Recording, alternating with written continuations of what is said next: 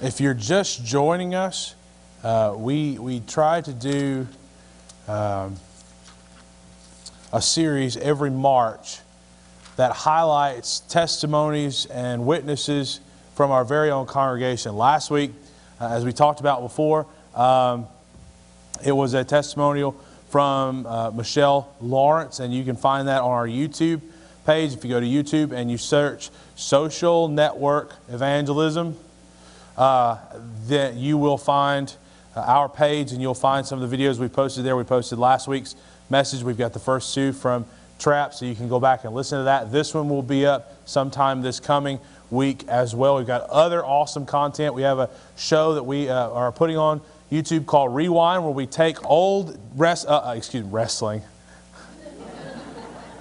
There you go. That's funny. Old sermon DVDs from upstairs and in the library, and we say, you know what? Let's put them on the internet. And so we pull those messages from yesteryear. The first one that's uploaded is from 2015. You can go back and watch that. We've got all kinds of content, amazing stuff coming. So we're really ramping up our social media thing. I do want to make one announcement that I did miss, and that is that Miss Anna Holmes has had the baby. And as far as I know, and I don't have any representatives, well, Bobby can correct me if I'm wrong. Everything's still good. Everything's going good. The coolest picture to me is a picture of Ashley's face when she saw that baby for the first time. That was one of the sweetest pictures I think I've ever seen. It's an amazing story, and I have not, Mr. Bobby and John, if you're still here and you're listening, I have not talked to these ladies yet, but I do actually plan on getting John and Anna and Ashley and Shane together in front of a camera and to kind of do a little interview talking about their success story and all that's coming. So these are some really awesome things. God's doing a great work. If you don't know the story, I'll just do a brief recap. Ashley is Anna's sister, and they've been trying to have a child unsuccessfully. Well, Anna and John decided to let Anna, through much prayer and conversation, let Anna be a surrogate for Ashley and Shane so that they could have a child, and the baby was born just recently. So the baby's doing great. Anna's doing great. We're so thankful for that. Let me get just a little reset here for you. If you are just joining us, we are talking about salvation this month, and we have a testimony from Kelly Robbins, who's going to come up. Miss Kelly Robbins is going to deliver a powerful testimony. And Kelly, I have to say, me and you did not actually talk before this about what you were going to say, but your testimony fits exactly with the message this morning, and I'm so thankful that the Lord worked that out for us. So the title of the message this morning is, Why Do We Need the Cross? Why do we need the cross? This may seem like an easy question, and in truth, the answer isn't complicated. But I'm willing to go out on a limb and say you and I struggle with applying the truth I have to share today with the people around us. Before we dive into it, I need to address an issue. Have you ever struggled to accept, forgive, and move past something someone else claiming to be a Christian has done? Let me read that again. Have you ever struggled to accept, forgive, or move past something someone else claiming to be a Christian has done? Have you ever struggled to rationalize or understand how someone who knew better could possibly have made a mistake so big? I know I have. I remember trying to talk to this friend of mine who was really interested in working with young people and maybe becoming a youth leader. He had a lot of experience in, let's say, the wrong things, and had slept in his truck many nights and had some issues with drugs and alcohol and was not afraid of a few tattoos. Honestly, he was just a good old country boy who had a tendency to make wrong choices and not think things through. I'd often go to his house to check in on him and see how he was doing. And I remember this one day, he said something that stuck with me. He said, you know, everybody else writes me off, doesn't give me much of a chance, and treats me like a troublemaker. But you've always treated me like a friend. You guys want to know why that stuck with me? Because I didn't feel that way about myself. I always felt like I was one step away from writing him off because I didn't want to get involved in the stuff he was involved with. I was always nervous around him because I never knew what was really going on in his life behind closed doors. He ended up showing up at the parsonage in Vardaman when I was pastoring one day after we had already moved back to Pontotoc. We were living with my in-laws and we had a newborn. He asked where I was and I told him I didn't live there anymore. He was hurt and lost and confused after making yet another bad choice and needed someone to talk to. I spent a good while on the phone with him, but I never did tell him the new address I had moved to. I'm ashamed of that now, but I did try my best to treat him like a friend because I knew he needed one, and in reality, I could have done more for him as we grew up.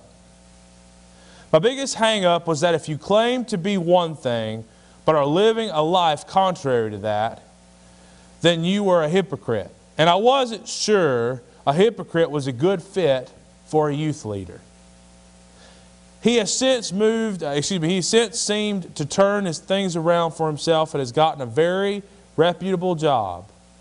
But I still live with the failures, just like he lives with the scars. Have you ever been in that situation? Has someone ever confided in you about something they were going through and inside your mind you secretly judged them for it? Have you ever failed to see the true value in someone because you couldn't get past their mistakes? Have you ever thought less of a person because they couldn't seem to get their life together? No? Well, let me get a little bit more personal this morning. What about that dad who has 3 kids and makes the mom work so he can stay at home, sleep, and play video games all day? What about the husband who marries a sweet girl but is more like a dictator than a lover and rules the house with an iron fist of fear? What about that young mom who gives up her baby because she values her drug life more than her baby's life? What about those 2 homosexual men looking to adopt a child of their own? What about that coworker who refuses to help accomplish anything but is quick to take credit for the job well done? What about that boss who'll do anything to throw you under the bus if it means he gets the promotion? What about the liberal next door who votes to take your Second Amendment away? Is that enough? You want me to stop? For me it is. So in light of these difficult questions, let me push just a little bit further. Stay with me. Who deserves the cross more? The lesbian or the liberal? Who deserves the cross more? The deadbeat dad or the dad who beats his wife and kids? Who deserves the cross more? The alcoholic or the mom who gets an abortion? We don't even have to be that dramatic. Who deserves the cross more? The self-righteous or the self-indulgent? Who deserves the cross more? The Christian on Sunday, sinner on Monday, or the good guy who just can't help but make the wrong choices? You may think the answers to these questions are easy or that maybe they don't apply to you, but my friend, when faced with people guilty of the same things, if we're honest, we make judgments in our head almost by default. As I was thinking about my friend this week and thinking through some of these questions, God gave me something powerful that I want to share with you. I want you to pay attention very closely to this. When you and I become holier than the cross, we forget why we need the cross and are unable to lead anyone to Jesus. I want to say that again. I want you to hear me very carefully. When you and I become holier than the cross, we forget why we need the cross and are unable to lead anyone to Jesus. Unfortunately, you probably have someone in your mind who fits the descriptions we've laid out this morning. Truth be told, it's a complicated and difficult path to navigate. So what do? Who really deserves the cross more, and why? Thankfully, Jesus actually has something to say about this, and it's going to clear up a lot of the confusion for us. So let's take a look at John chapter 8, starting in verse number 1. Jesus returned to the Mount of Olives, but early the next morning he was back again at the temple. Jesus had been teaching at the temple the day before, decided to take a break, went to the Mount of Olives and spent the night, and then the next day he went back to the temple. And this is what happened. A crowd soon gathered, and he sat down and taught them. And as he was speaking, the teachers of religious law and the Pharisee brought a woman who had been caught in the act of adultery. Now let's just stop right there for just a moment. Let's just stop. Two phrases I want you to understand. Teachers of the religious law and woman caught in the act of adultery. These are important because in the first century Jews didn't have a completed 66-book Bible to go by. What they had was the Torah, the first 5 books of the Old Testament, and the writings of the prophets and the oral traditions. They had the Old Testament. They had the law. Now, in this situation, what does the Old Testament, what does the law, what does their version of the Bible say? Well, in Leviticus chapter number 20 and verse 10, this is exactly what the Bible says. If a man commits adultery with his neighbor's wife, both the man and the woman who have committed adultery must be put to death. That's in your Bible. Now, a little side note, this don't cost you anything. If we are to treat all of the Bible as if it's 100% applicable 100% of the time, I want to ask you how many of your friends and family, and maybe how many people in this room, are still alive after this verse is carried out. That's what I want to know. It's up to you to ask. But that's the thing. That's what your Bible says, and that's what they were going by. They brought this woman who was not, there's not a rumor of her adultery. There's not some suspicion. She was caught in the act of adultery, and they brought her to the most religious place that they had, where the teacher was teaching, and they said, here she is.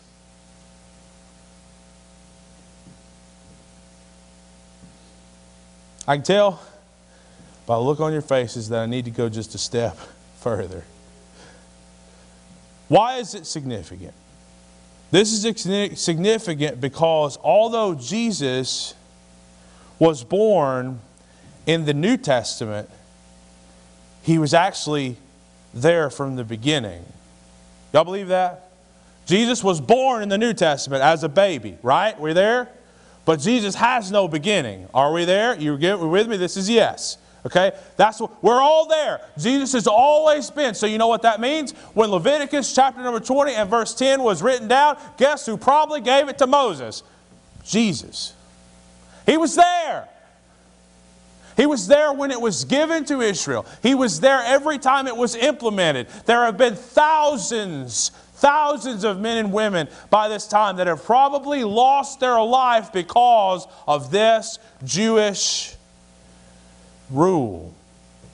This means Jesus was on board with this Leviticus verse, and He was there when they implemented it. It looks as if this verse would claim another victim in the temple this day. And you know what? It would be a righteous killing. But let's just see how this worked out. As we continue, they put her in front of a crowd and they said, "Teacher, this woman was caught in the act of adultery. The law of Moses says to stone her. What do you say?"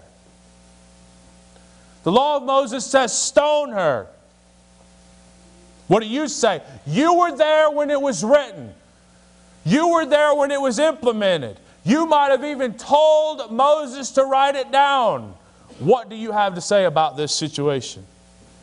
Now, for the record, we may view the religious leaders and Pharisees as bad guys, but technically they were correct. We need to be careful, though, Because it's really easy for you and I to leverage something written in the Old Testament to justify our actions in the 21st century. It's really easy to justify something that was written in the Old Testament to leverage why we do things today. Let me give you an example. Y'all want an example? Good. I got a yes. Thank you.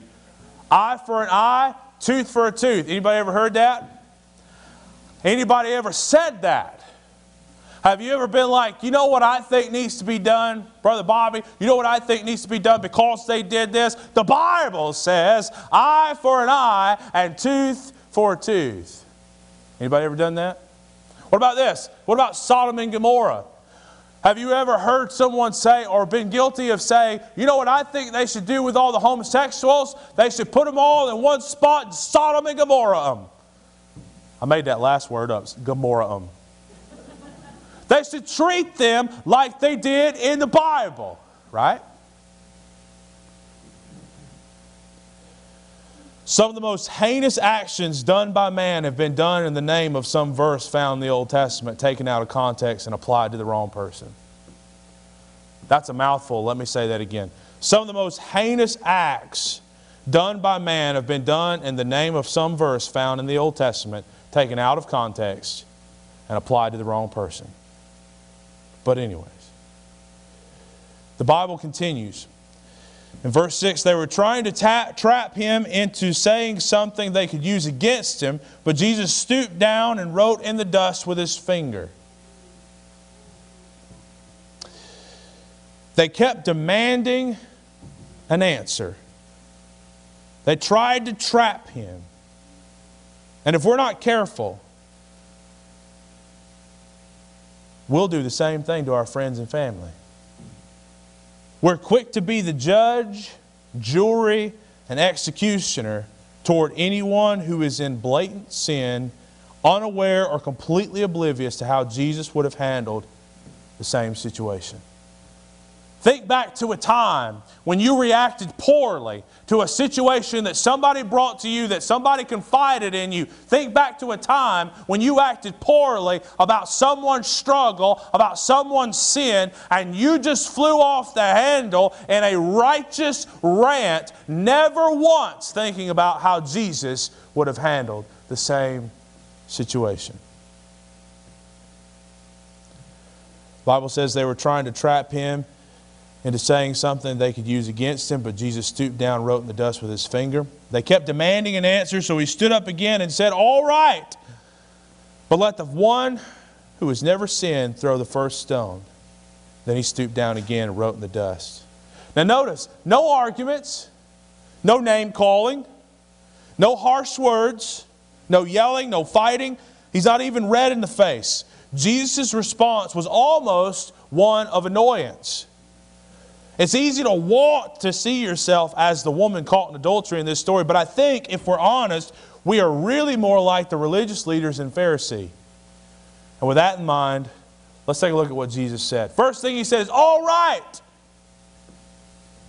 Imagine if you're the woman caught in adultery right then. Like, they're talking about stoning her. They're talking about killing her. Her only hope is found in Jesus, and the first thing that comes out of Jesus' mouth is, "All right."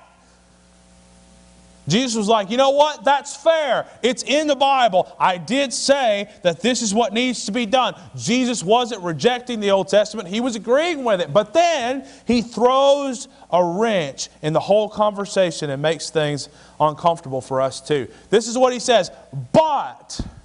Now look, I don't know how much Bible you guys know, but buts in the Bible can either be a good thing for you or a bad thing for you. And in this case, it's just not that great, okay? He said, "But let the one who has never sinned throw the first stone." Wait a minute, Jesus. Wait just a second. Wait. She was caught in adultery. You do understand what that means, right? She was caught in adultery. But let he who is without sin throw the first stone. But Jesus, the Bible says, "But let the one who has never sinned throw the first stone." Wait.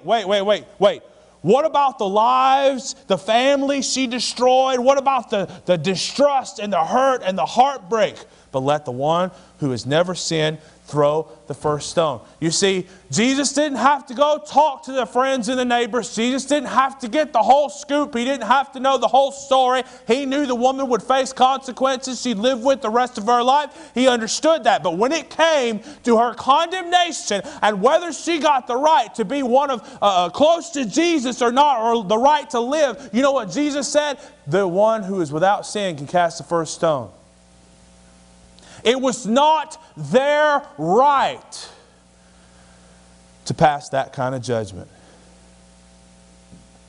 The Bible continues, verse 9, when the accusers heard this, they slipped away one by one, beginning with the oldest, until only Jesus was left in the middle of the crowd with the woman.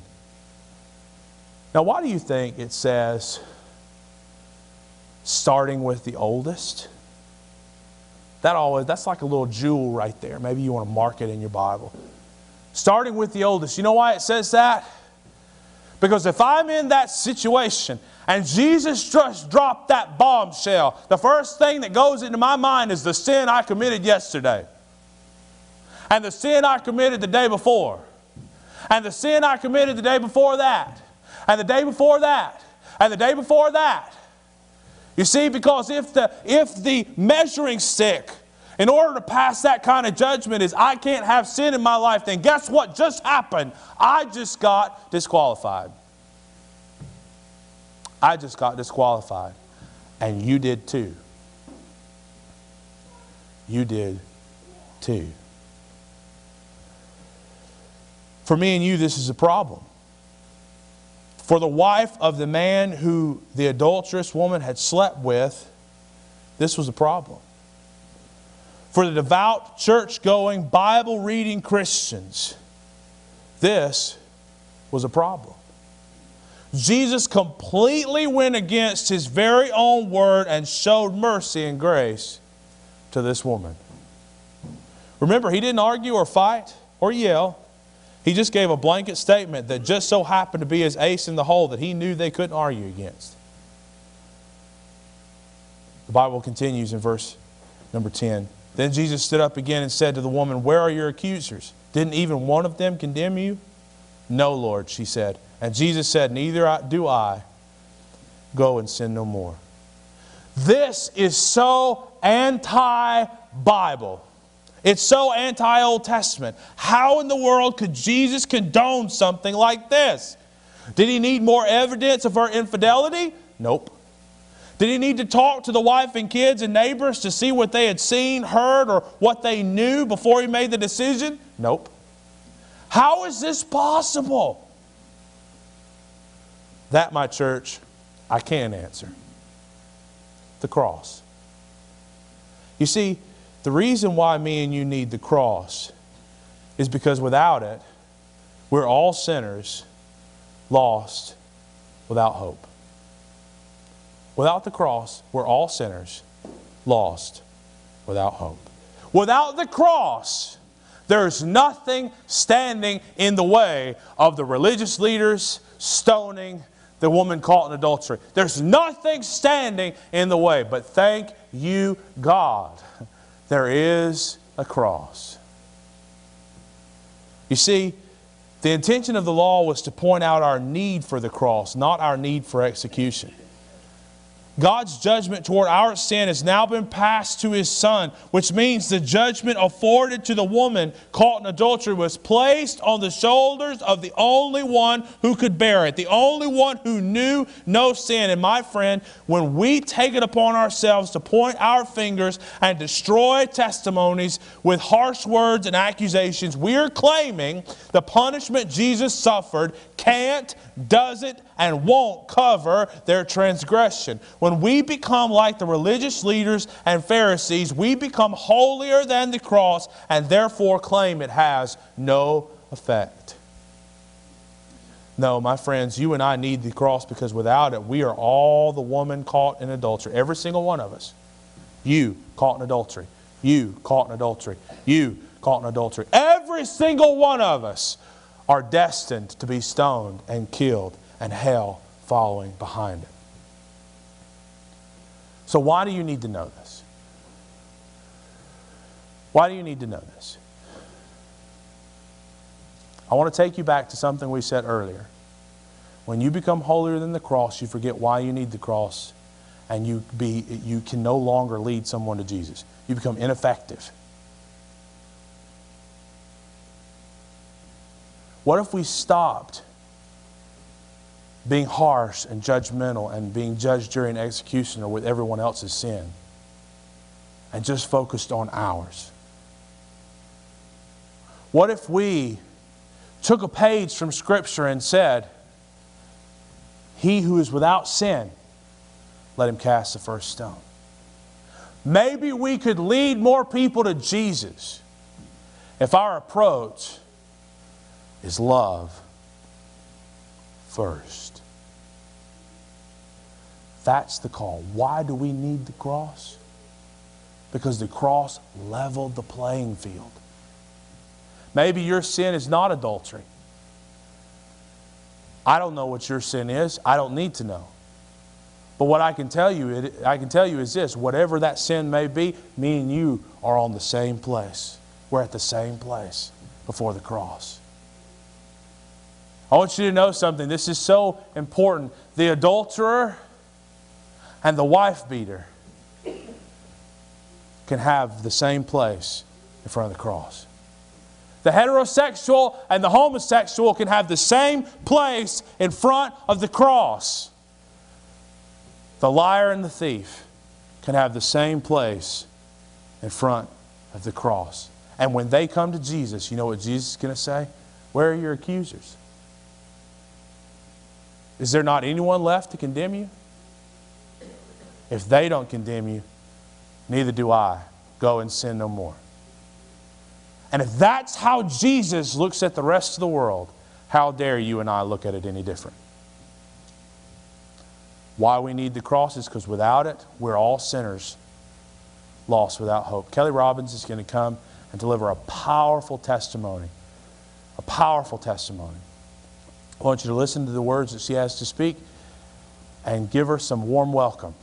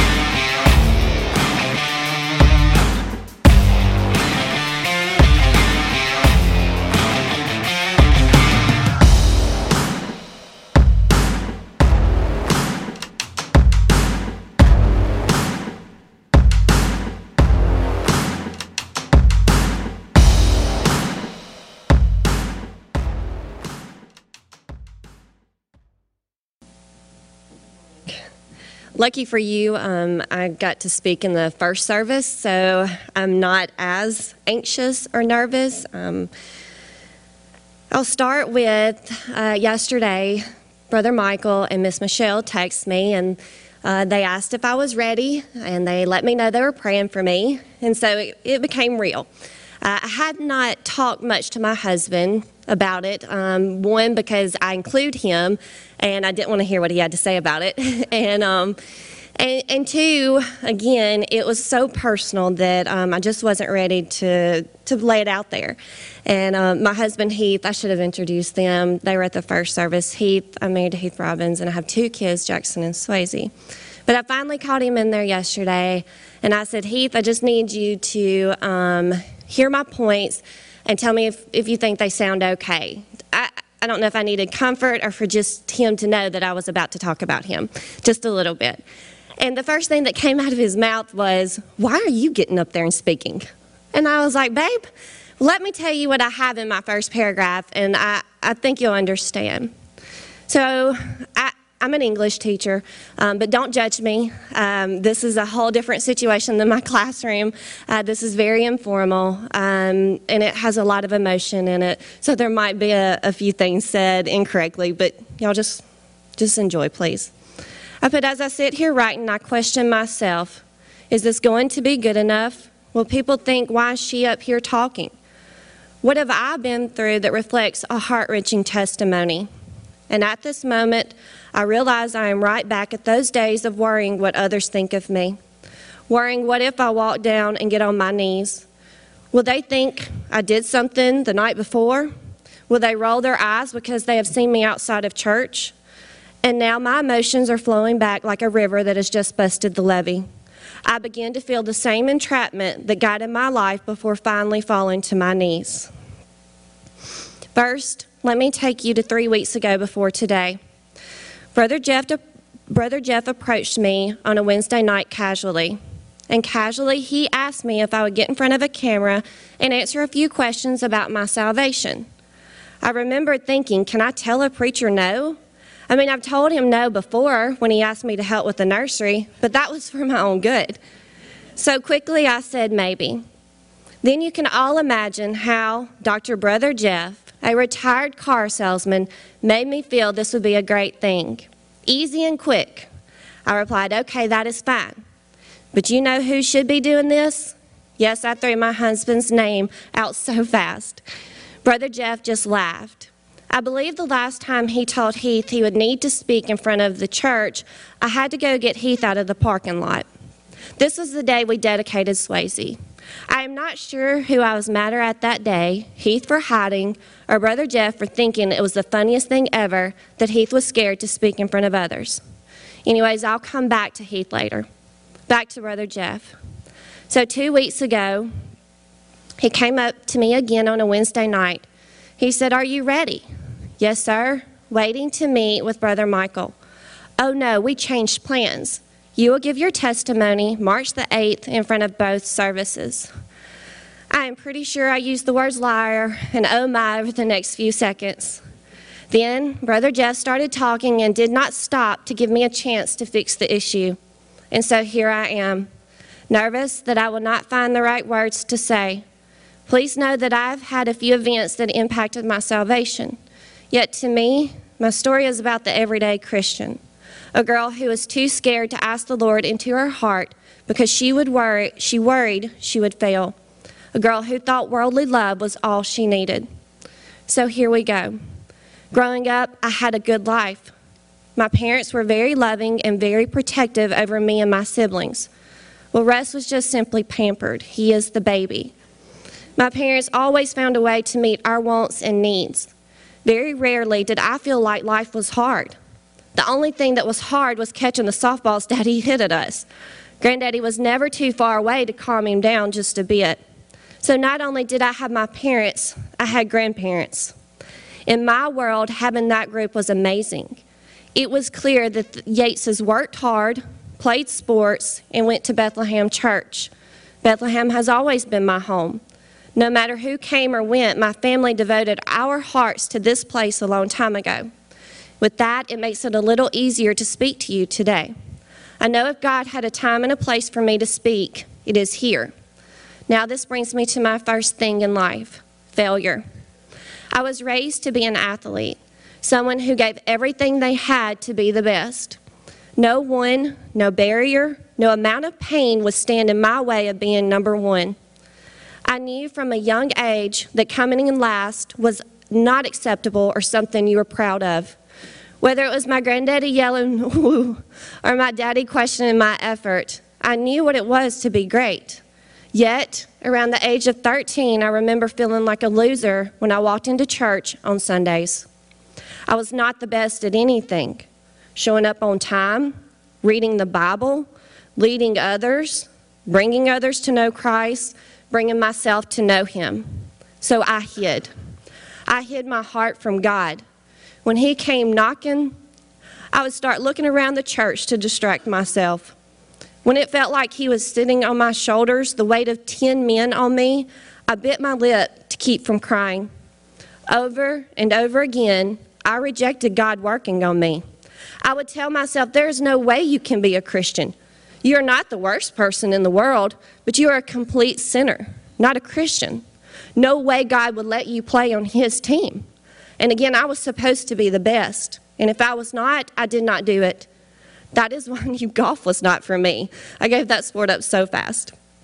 So I made myself believe that dedicating myself to the Lord would only be in vain.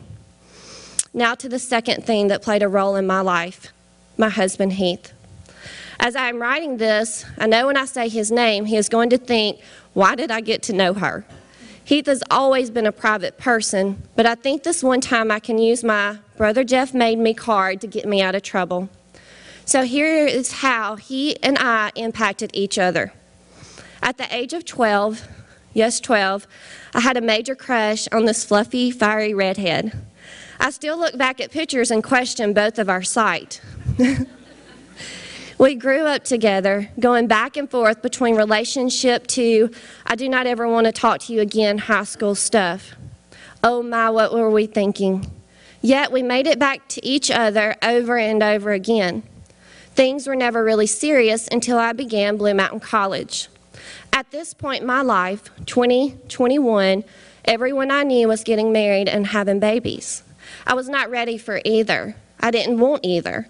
Yet it hurt my feelings that I, the one who had loved someone longer than any other, was still uncertain about her relationship's future. And let me remind you, even at this age, Heath nor I was saved. We both lived in sin, some days together and some days apart.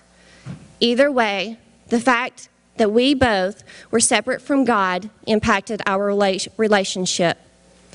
Then the summer before I got saved, two major things happened. Heath asked me to marry him, and I took a New Testament class at Blue Mountain College. I have to add this in just to show you how normal I am. When Heath asked my daddy if he could ask me to marry him, my daddy said no. He told Heath we were not ready to get married. Needless to say, I put the ring on anyways. Have I mentioned I'm hard-headed? Now looking back, man, was he right. So after putting the ring on my finger, I thought everything would be great. Yet our relationship was still a mess, and I knew that getting married was not going to fix it. Now to my New Testament class, Dr. Meeks. He loved teaching New Testament. He expected you to read numerous chapters a night and then come to class the next day ready for a quiz. I had to have this class, so I had to study the Bible. How lucky I was to have all of this happen together. By reading my Bible each day, I started to understand more and more about being a Christian. I found verses that made me realize I did not have to be perfect, that being a Christian was about allowing God to love you and to fix your imperfections. I also realized that if I not only wanted to marry Heath, but actually have a successful marriage, we both needed God in our lives. So this is the tricky part. How could I be a Christian and Heath not be? For the longest, I let this yet again keep me at my pew. I was just not ready to lose him. I was so focused on worldly love that I blocked my chance to feel everlasting love. What was I thinking? Finally, that summer, I did the one thing that I believe led me to my salvation. I prayed. And my prayers were goal-oriented too. I asked God every night for one of two things. Either help me remove Heath from my life, or dear Lord, please help guide us to you. That summer, I felt myself drifting away from Heath, so I continued to pray.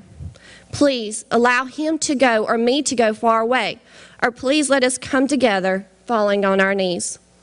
Lucky for me, I had the New Testament class and a broken relationship. Lucky for Heath, Chris Cook was the most annoying Christian Heath could be around. I use annoying in a positive way, but I know there were days when Heath would hide from Chris. Chris, thank you for loving my Heath enough to never stop. Whether you know it or not, you played a precious role in this story. And at the end of that summer, our church hosted a week-long revival. God had been working on me for years, but this was the first time I was beginning to become receptive to Him. I knew that week that my life would change for the better. His presence was all over me, and this time He had me.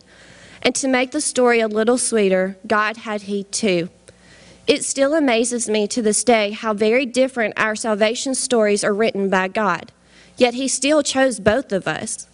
Now, I fully believe He would have chosen me first, but I will save that for another day as well. To tell you the exact date it happened, I cannot. I've always hated history and dates, just not my thing. But I can tell you exactly where I was standing, and if you're a member of Bethlehem, you know. I can tell you that night was about the weights of your past holding you down. I can tell you I did not get down on my knees, but God did not mind once again coming and standing right beside me. I can tell you that night I made the best decision of my life. God, thank you. Now I want to leave you with 2 events that impacted me. Teenagers, listen to this one. At the age of 15, my heart stopped. Due to a blockage, my heart would beat around 230 beats per minute to allow enough blood to be pumped through my body. I knew something was wrong but did not tell anyone. I thought it was nothing big. I was 15, very active, and had never been to the hospital. At a ball game one night, I kept thinking I was going to pass out. My chest was killing me, but I thought it was just the cold air. When I would run, it would help. The doctors say I should have died that night. My daddy accused me of smoking. 1 month later, I woke up around midnight to severe chest pains. After begging my parents to take me to the hospital, Daddy said I had a cold. My heart finally stopped as they took me to the room. That night, my life ended for a few seconds, and then thankfully God said, not yet. I tell you this to say I would have lived in hell for eternity. I was a good 15-year-old. I did not do drugs, cuss much, made A's, and had friends. I was a good daughter, too. But because of my fear and selfishness, I pushed God away. Reflecting back now, how terrible it would have been to never see my mom, my dad, my sister, my brother, or my fluffy redhead in heaven. Do not wait. Let God tell you when He is ready for you. And parents, this one is for you. At the age of 26, my son Jax, who was 11 months old, had a terrible accident while with the babysitter. As I was working, I got a call from Heath to get up to the hospital immediately. A petition wall fell on his head, causing a fracture to his skull and his tongue to be split into numerous sections. Later the next morning, Jax would have a surgery to put his tongue back together, and numerous tests ran to assess the damage to his skull and brain. After spending a few days at Le Bonheur, we were sent home, hoping the injuries would heal in just the right way. Distracted by the events, I felt nothing the first few days after the accident. I was so intent on taking care of my Jax that everything else in the world ceased to exist. He could not use a bottle or a passy, which he loved so much.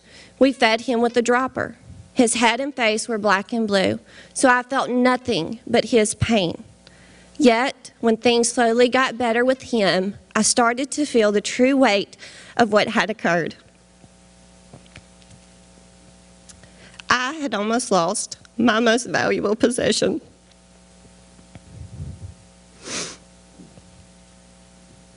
And so I became angry. I made myself believe that I was the only one who could take care of Jax. So I wanted everyone else to go away. I remember thinking, if I could just put him back in my belly, everything would be okay. And it did not take long for God to come knocking once again. It was like He kept showing me that things could be worse. I had to talk to God a lot during that time. And time again, He comforted me with knowing that no matter what, Jax and I could spend eternity together. He made it clear to me that hell had no place for our love.